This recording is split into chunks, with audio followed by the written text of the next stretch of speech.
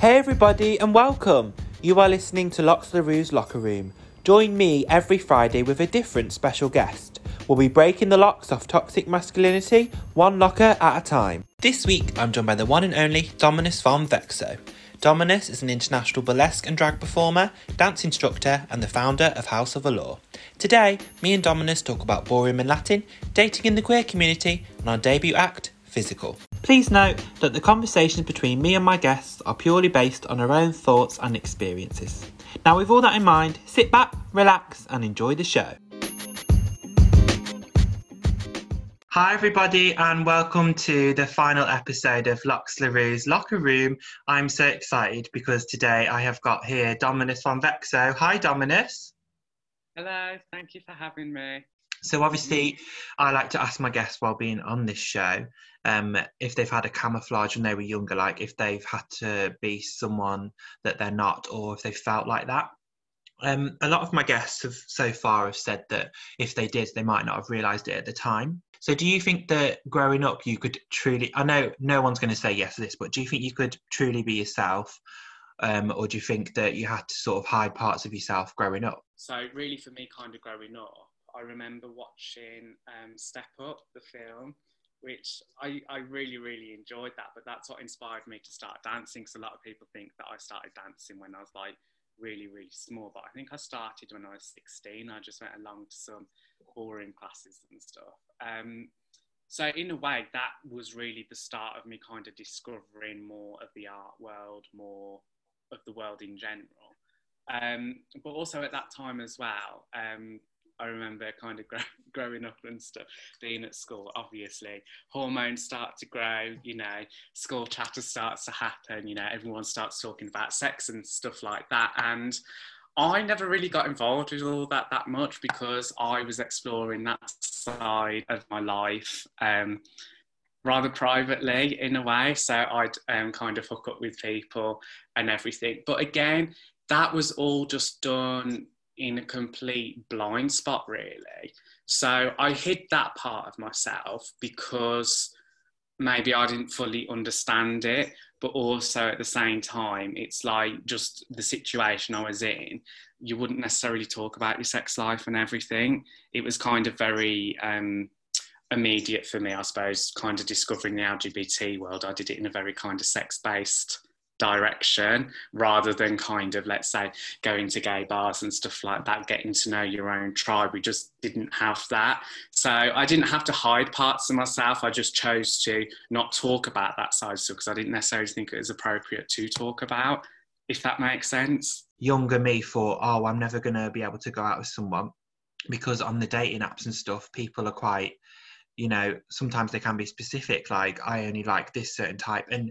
And like you said, because when you were younger, you were only exposed to like, you're not exposed to much. So you think, oh, to be gay, I've got to, you know, be really slim or muscly and I haven't got to be hairy and stuff because there's not much education. It can make you think, oh, I'm never going to be able to date anyone. So that's my limited experiences with dating.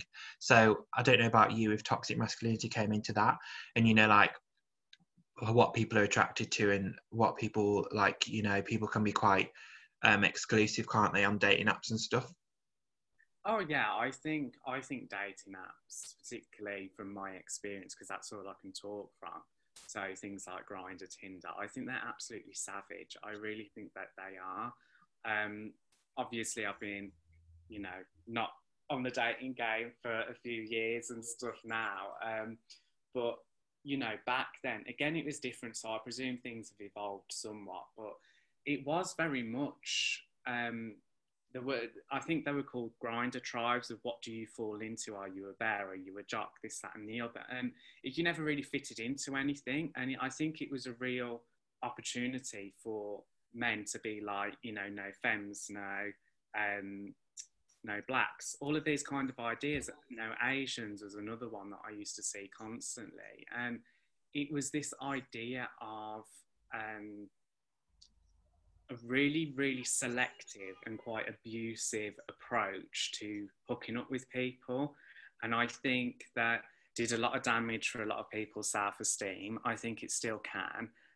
Because again, there was a lack of representation of body types and, you know, unless you're either white, twinky, very slim, or muscly and stuff, you're kind of lowering a food chain. It almost seems like a food chain, I guess. And there's different things as well. I suppose if you look at positions in sex, for example, so there's obviously loads of different types of sex you can have. People like to engage in it, and people change what they like and stuff. But if you look under the kind of typical verse, bottom and top, so with like male sex, that if you're a top, you're more of a man, whereas if you're a bottom, then you're less of a man. And you would find on profiles and things like that, it would be like top only. And there's nothing wrong with that if that's your preference in sex, because we all have our preferences. But I often found, particularly when I was on dating apps, there was this real sense of shame for people that wanted to receive, or there was this real kind of all the connotations linked to someone being a top. And again, I think a lot of toxic masculinity and what it is to be a man really came into that. And again, because there was such a lack of sex education, which there is such a lack of sex education in schools anyway, they don't discuss vaginal pleasure, they don't really discuss STIs properly. It's kind of very much, this is a condom, this is how you put it on, woo, let's go. And again, LGBT sex education just wasn't included. So you've got this kind of very niche thing where everyone can suddenly connect. You've got toxic masculinity, a lack of education, complete naivety, all thrown into one. And yeah, I think it can be really hard for a lot of people, particularly because it was all sex driven. And for some people, they might have just wanted to learn to date or to connect with people, but it was, and I suppose to an extent still is, very, very sex orientated. Yeah, and I can sort of agree. Well, this is sort of my thoughts when I was younger. I used to think, obviously, I was more feminine, so I kind of thought that there wasn't that many categories for me to fit into, for example, because obviously being a bit hairier and of a bigger build, I could have technically, I guess you could argue that I could be seen as a top, but if I wanted to be a bottom, I had this stereotype that this is all I knew. I thought that if I want to be a bottom, I have to have short hair, be really slim, and waxed and stuff. So I kind of felt that I didn't fit into any category. I don't know about you then. Like, did you have any problems with fitting into category, or when you were dating, or did you feel like you had to, be your body to be a certain way or look a certain way to get people to date you, or do you think you just didn't think about it too much at that time? Oh, absolutely. I definitely felt pressures on how I should look in terms of my body type. So, I was quite big on fitness at one point, and my confidence just did not exist because it is really lethal out there in the gay community. If you don't look a certain way, then, as I said earlier, it is literally like a food chain. And I think sometimes there's this misconception about the LGBTQ plus community. It's incredibly fabulous. There's a lot of loving, accepting people, but there is still a lot of issues that need to be sorted out within the community. Again, there's a lot of racism that exists. There's a lot of transphobia that exists. And I think, there is a real lack of representation of what bodies can feel like in the LGBT community as well. So I didn't really have a lot of confidence, and I still, believe it or not, still doing burlesque. That's still something that I do have to work on, and I do certainly feel them pressures from time to time. So could you just talk us through a bit of ballroom and Latin, and talk about how you think you've expressed yourself through that, and do you think it can be very stereotypical with male and masculine and femininity, because you've actually done both roles in that, and I don't know if that's that common.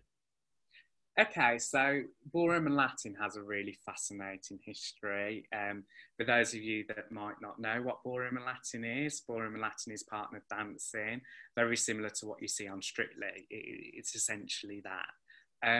So yeah, growing up, as I said earlier, I watched Step Up, which is a street dance movie. It was kind of very you know, street dance is kind of, the roots of street dance is kind of very aggressive hip hop, all of that, a fascinating history to that as well. But when I watched that, I absolutely loved it. But I always remember the scene in that film where it was like a dance party and one of the characters was singing, and it wasn't so much street dance. There was kind of more of a sexy edge to it from both a more, what we would associate as being a male and female kind of perspective. And I really liked that, and I saw a sense of freedom in that. And I suppose kind of growing up, as I said, it was kind of very linear. I really aspired to share that feeling of freedom, maybe. So the local dance school offered ballroom and Latin classes. So I somehow watched street dance and I was like, okay, I'll go to a ballroom and Latin class. I don't quite know how that merged. But yeah, basically in ballroom and Latin, you have a role. So if you do it with a partner, you have the role of a leader and the role of a follower. So essentially what the leader does is act as the driving force behind the dance, and it provides strength, direction, control for the follower to then feed off and kind of be able to do certain steps. So, for example, you might push with your arm and the follower would resist that, and that would allow their hip to move in a way that they wouldn't be able to generate on their own. There is a bit of a kind of physical science behind it and everything. It's not quite as basic as that. So yeah, but ballroom dancing, its roots come from very much that white culture and stuff, and very you know, tuxedo dresses, balls, all of those kinds of things, whereas Latin has a much more kind of flavoured history, really, from lots of different cultures, and it was all kind of fused together and everything. But if you look at the kind of gender roles of it, so if we take the Paso Doble, for example, the Paso Doble, the role of the leader is the matador, and the role of the follower is the cape. So that would essentially, the woman would be the cape, the male would be the matador. And it's a very dramatic dance. It's passionate, it's fiery, it's strong, it's sexy, all of these kinds of things. But obviously it really stereotypically feeds into this idea of what it is to be a man and what it is to be a woman. And for me, I do prefer being a leader because I like being in control of the dance. It's what I kind of grew up on in ballroom and Latin. But I always felt that the followers had far more interesting steps. They're a lot more expressive and sexy and all of that. And I was like, well, I want to try both. And I do remember being given the opportunity at the dance school where they were just starting to do same-sex couples, which just wasn't unheard of. And I know that they've introduced that a little bit more on Dancing with the Stars and Strictly in recent years, although it is still quite traditional. So yeah, for me, it wasn't necessarily about the kind of connotations with each role. I like the kind of control and strength that a leader needs, but I also liked the kind of flamboyancy and creativity that a follower could have.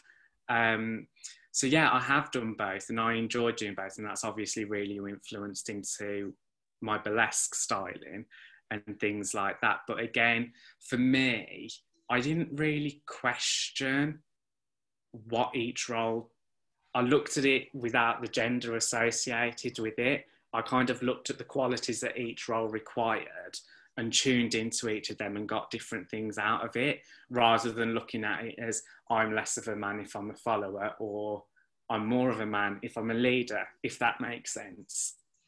Yeah, and that does actually link nicely with burlesque, which we'll talk about in a minute. Don't you worry, everybody. But thank you for educating us a bit on ballroom and Latin. I just wanted to briefly say, obviously, because I went to some of your classes, and obviously this is how I've interpreted it. When I was doing a leader, I kind of felt more masculine being a leader, and it was a good way for me to explore my masculinity. And now I know in your class there was some people in it who did like the leader role who weren't men as well. So I know that's me being a bit like gender stereotypical, but for my experience, I kind of felt like it was a good way to sort of like express my masculinity. Would you say that like that is like okay to say, or do you think that is me looking at it a bit gendered? No, I don't think it is. I mean, really, femininity and masculinity, they are kind of, again, like gender, it's just a construct. What a lot of people mean by what it is to be a woman, what it is to be a man, are traits that are typically associated with that sex. And really that needs to kind of be deconstructed, which obviously you're doing with this podcast. You're kind of contributing to that. But again, you know, both of the roles in ballroom and Latin, they allow people to explore themselves. So for example, a leader, you know, if you take, for example, a tango, you need to be strong. There's aggression, there's passion, there's, you know, attack, all of these kinds of things. And then for the follower, there is, you know, there's also strength, there's also passion and sexuality, whereas a waltz, a leader, is more gentle and loving and poised and elegant, and the follower, it's a lot more romantic and stuff. And one thing I think that's worth saying as well, actually, about how traditional the world is, we have, as a teacher, you have a technique book. So ballroom and Latin dancing is a technical type of dance, similar to things like ballet and other things like that, where you have set figures. Now, as a choreographer, you can use the principles of ballroom and Latin and amalgamate something completely different and invent new steps. But there are set patterns and figures that they use as a structure to understand the dance. But in the books and a lot of teachers, it was man and lady. And part of what my dance school was really good at, so they were like, well, that's a really dated belief. It should be leader and follower, because there shouldn't be well, really, it wasn't even gender, it is a sex assigned to it of man, woman, man, lady. And even the word lady in it, like, there was that degree of class put to it. It wasn't female or woman, it was lady. So again, this was the history of the dances are to do with upper class and things like that. So yeah, it's really fascinating, but it's definitely a world that has progressed but still needs to progress a lot more. But in terms of the typical, or what we associate as masculine traits, there are very positive demonstrations of masculinity. I'm doing kind of inverted commas with my fingers for those of you, I know you can't see us, in there, like, you know, strength, passion, being gentle, all of these kind of things. That's good, actually, because in the first episode I talked with Grizzly about the positive aspects of masculinity. So I'm kind of glad that you have as well, because it's not just one episode where we've talked about the positive aspects of masculinity. But this, I just wanted to talk to you about those roots, so your ballroom and Latin roots, because I want this to link on now to burlesque, because obviously you can talk to us a bit more about this, how you've probably included some of your ballroom and Latin in some of your burlesque acts. One significant example that comes to mind to me is the Dirty Dancing act that you do. So obviously, yeah, as well, you combine in your burlesque acts like masculinity and femininity, don't you? I'd argue. So in Dirty Dancing, could you describe that act to people? And that really showcases off your dancing. And do you think there's like masculine and feminine aspects in that? And so, yeah, just take the floor with that. Oh, that's one of my favourite acts, and I'm really, really missing performing it whilst I'm in lockdown. And it seems like it's going to be ages until I'm going to be able to do that sort of act again. But yeah, so Dirty Dancing is probably one of my signature acts, definitely. And I absolutely love it because I love the film. I love the styling of it. It's probably, for me, it's my most freeing act where I can just dance. So yeah, again, there are qualities of ballroom and Latin influence steps in it. And so there's bits of jive, bits of salsa, you know, bits of cha-cha, just kind of use the movements essentially. And because that is kind of, I suppose, my dance training, that's how I'm comfortable translating music with my body.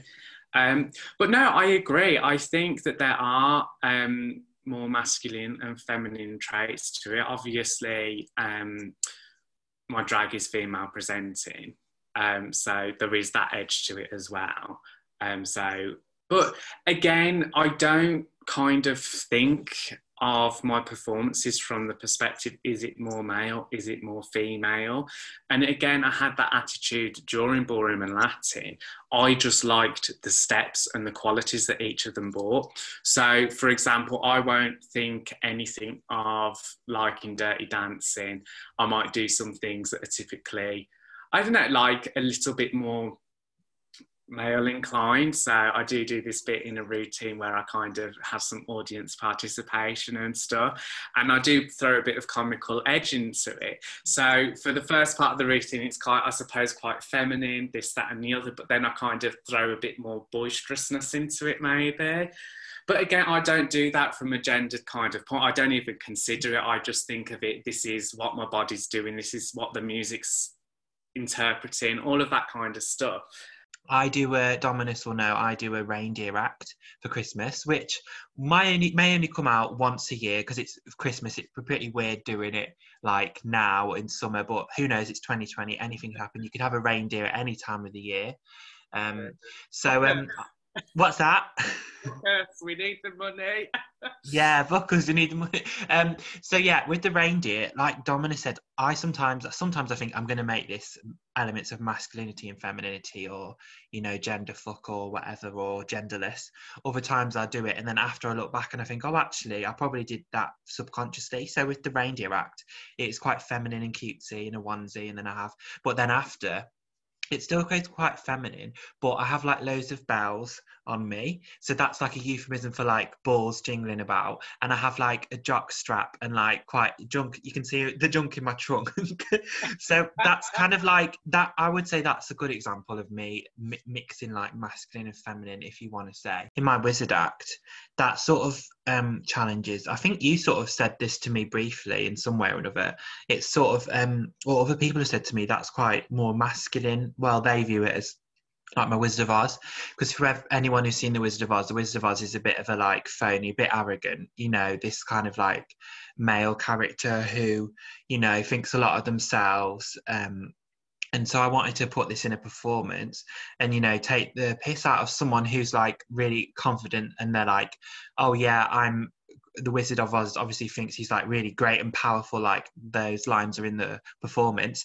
And it's like in it, I sort of strip off my clothes and sort of strip away the power. And it's just me in my boxes at the end.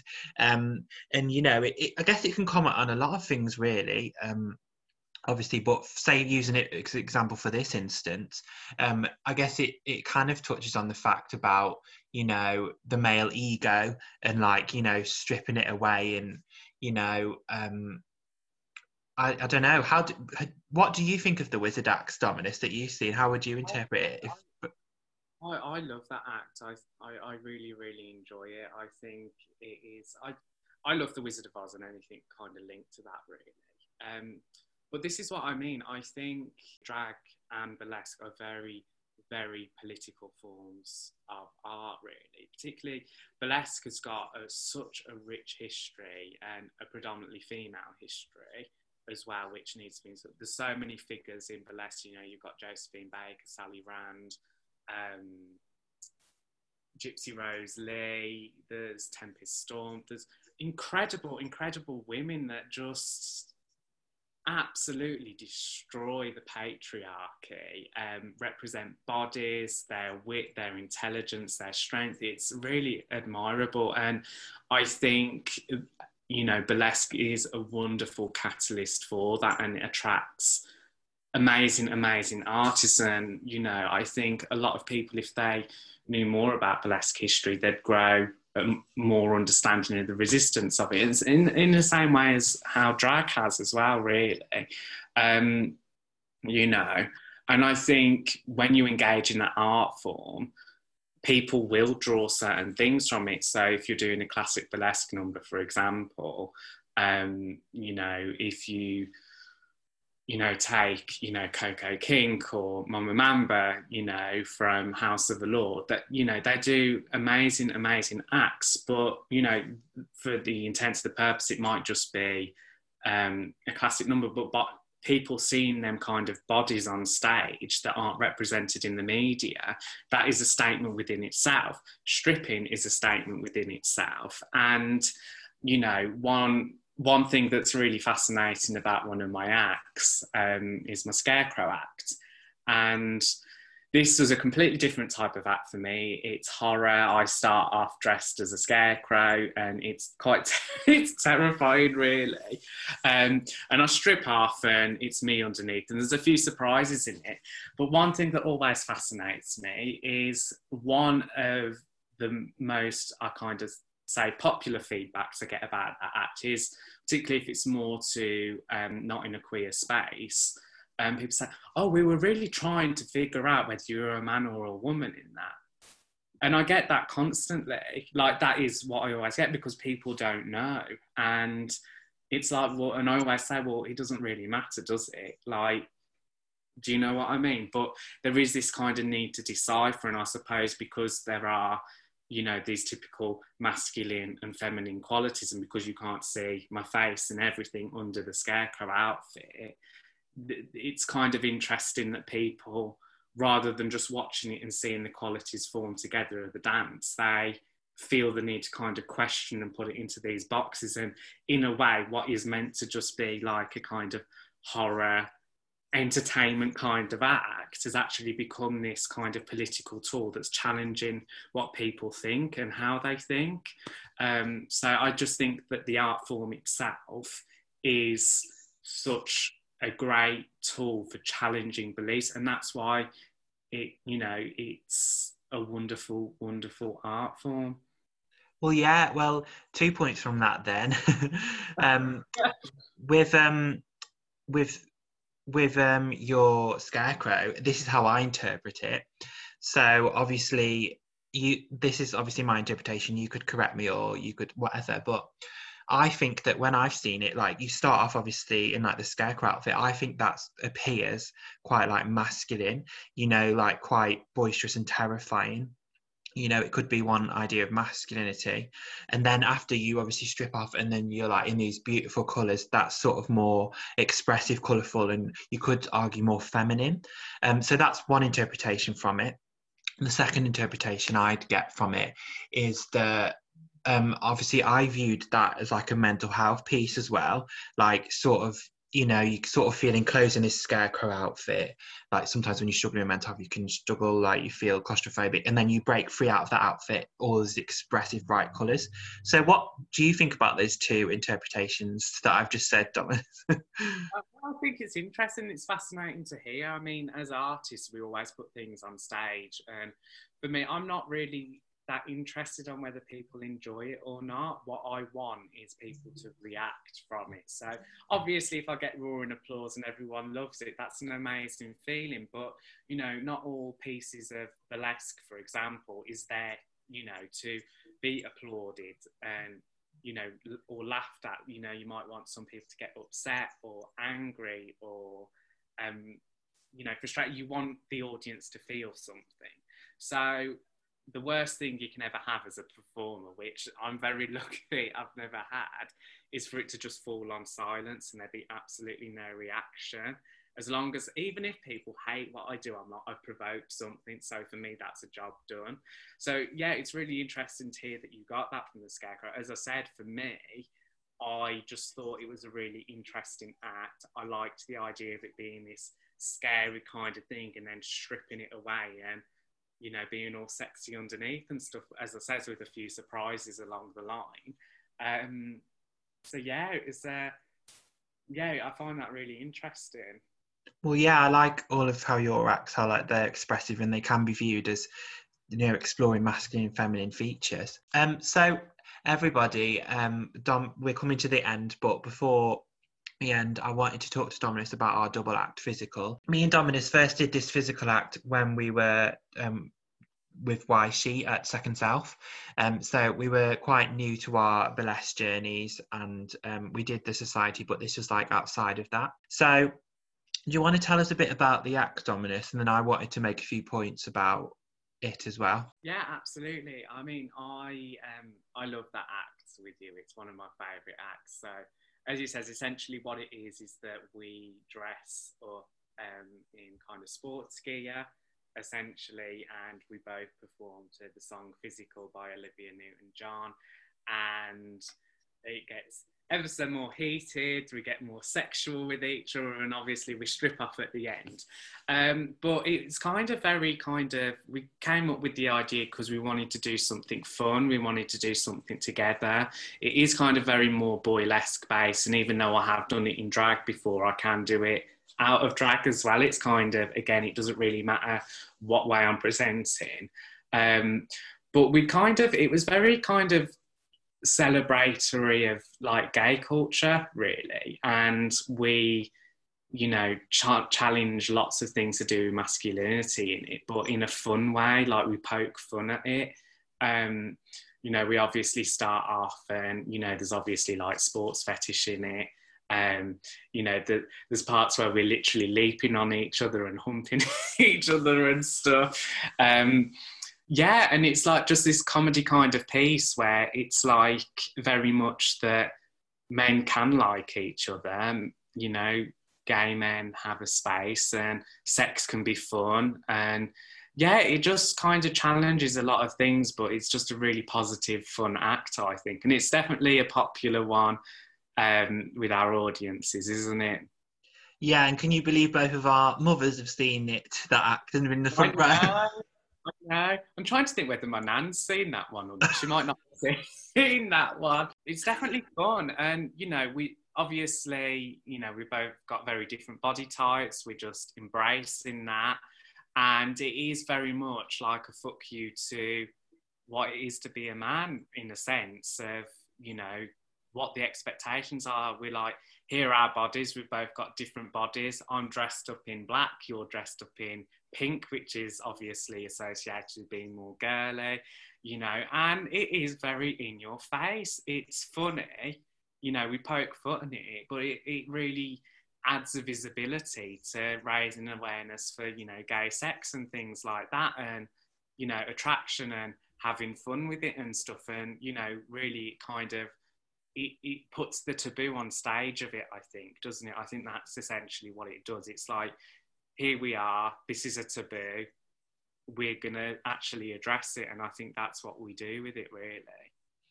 Yeah, and in the way, you'll be interested to know, I don't know if I've already told you this, but I enjoyed doing it. It was quite therapeutic. Obviously, not just talking about the humping, but in terms of like, right, let's take it back to school.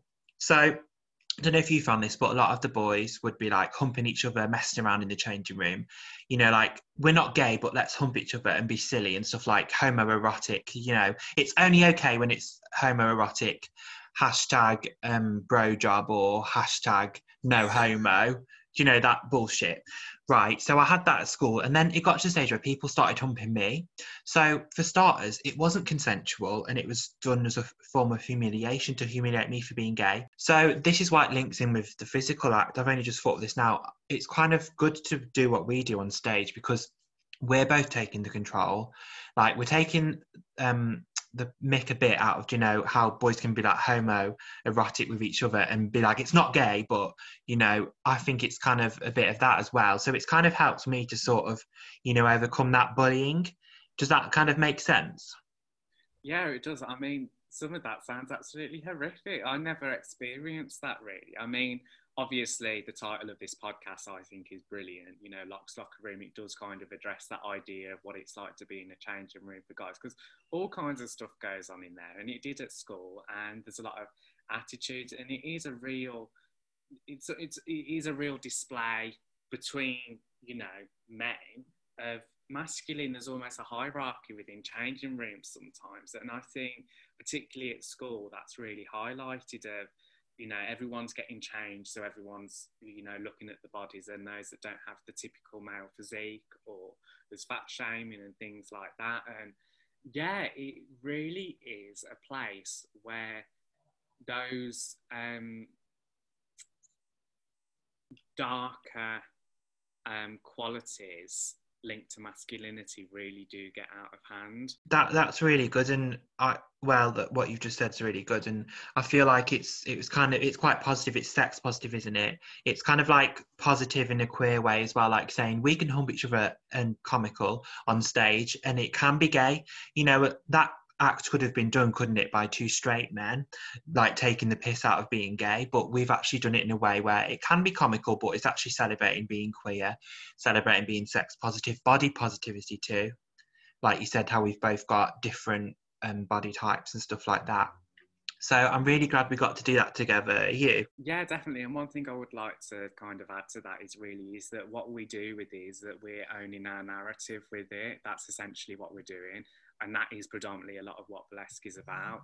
But, you know, just within the rounds of sex, like, I mean, toxic masculinity, it really is a root in so many problems. I think it contributes massively to homophobia. I think it contributes massively to misogyny and transphobia and all of these kinds of things. And particularly within sex, because of the lack of education there is around it, I think what is good about physical is, yes, we're not necessarily educating people, but we are starting a discussion about it, and again throwing the taboo out of there, because not a lot of people do talk about it. There is such a lack of education about it, and I think toxic masculinity really is a damaging part of sex, because sex can be fun. People should be educated on it. People should communicate with it.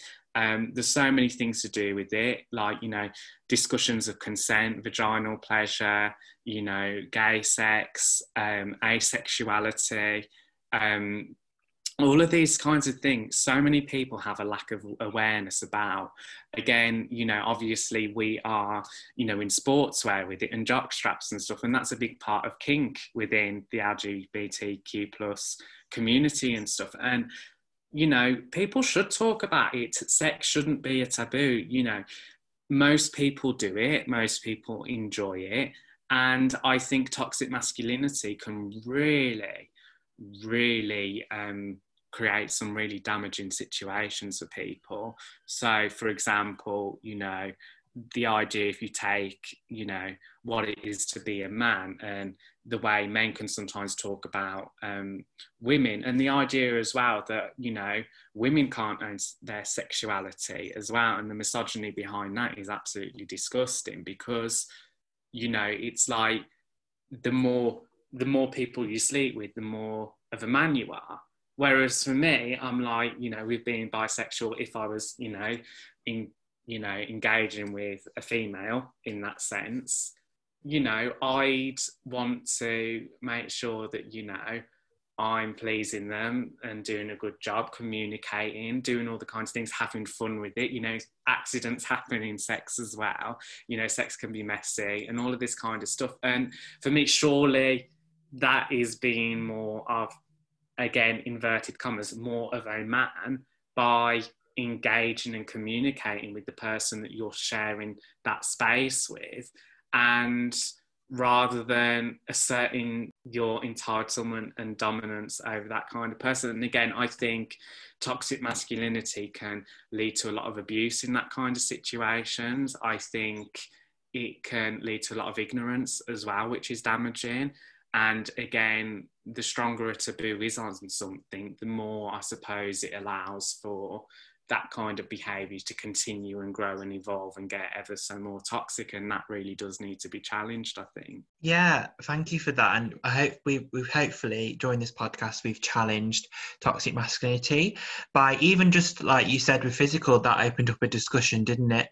So this podcast hopefully opens up a discussion by hearing other people's experiences. So thank you, Dominus, for coming on today and finishing us off with a great episode. There was loads I wanted to ask you, you know, about mental health and, you know, about sexuality and all your other performances, but I think we've covered quite a lot. So we'll give everyone enough to digest all of that. But before we go, I was wondering if you wanted to have any takeaways or anything you want to leave with people, like resources that you found useful that can link with toxic masculinity, performing, creativity, mental health, anything to do with that, or sexuality or gender expression. Yeah, absolutely. I mean, you know, we've not really covered it, and maybe I can come back on at some point and we can talk about it. But, you know, I am bipolar. I have, I suppose the title for it is that, you know, I am a suicide survivor and stuff like that. And men's mental health really isn't taken seriously. Mental health as a whole isn't taken seriously enough and understood enough.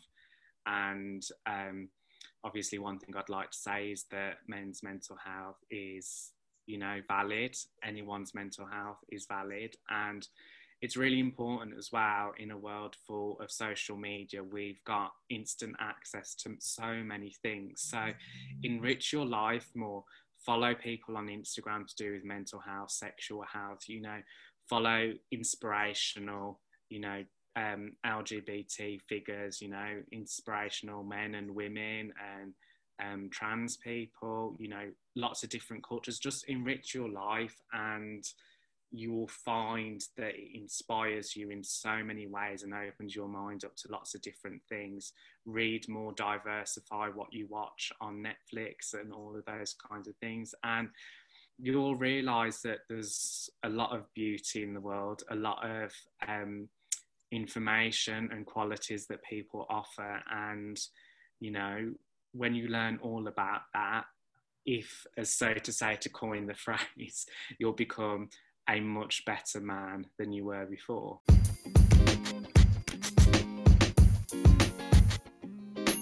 I would like to thank Dominus for coming on to this podcast. If you want to catch more of Dominus, then check them out on Instagram at Dominus_Von_Vexo. Thanks for listening to Lox LaRue's Locker Room. We'll see you very soon. And make sure to follow me on Instagram at Lox LaRue. Bye! We should have just had like a whole series talking about our act, shouldn't we? Talking about Ego and the Wizard of Oz. And then talk about male ego. We just sat here talking about all our acts. Yeah.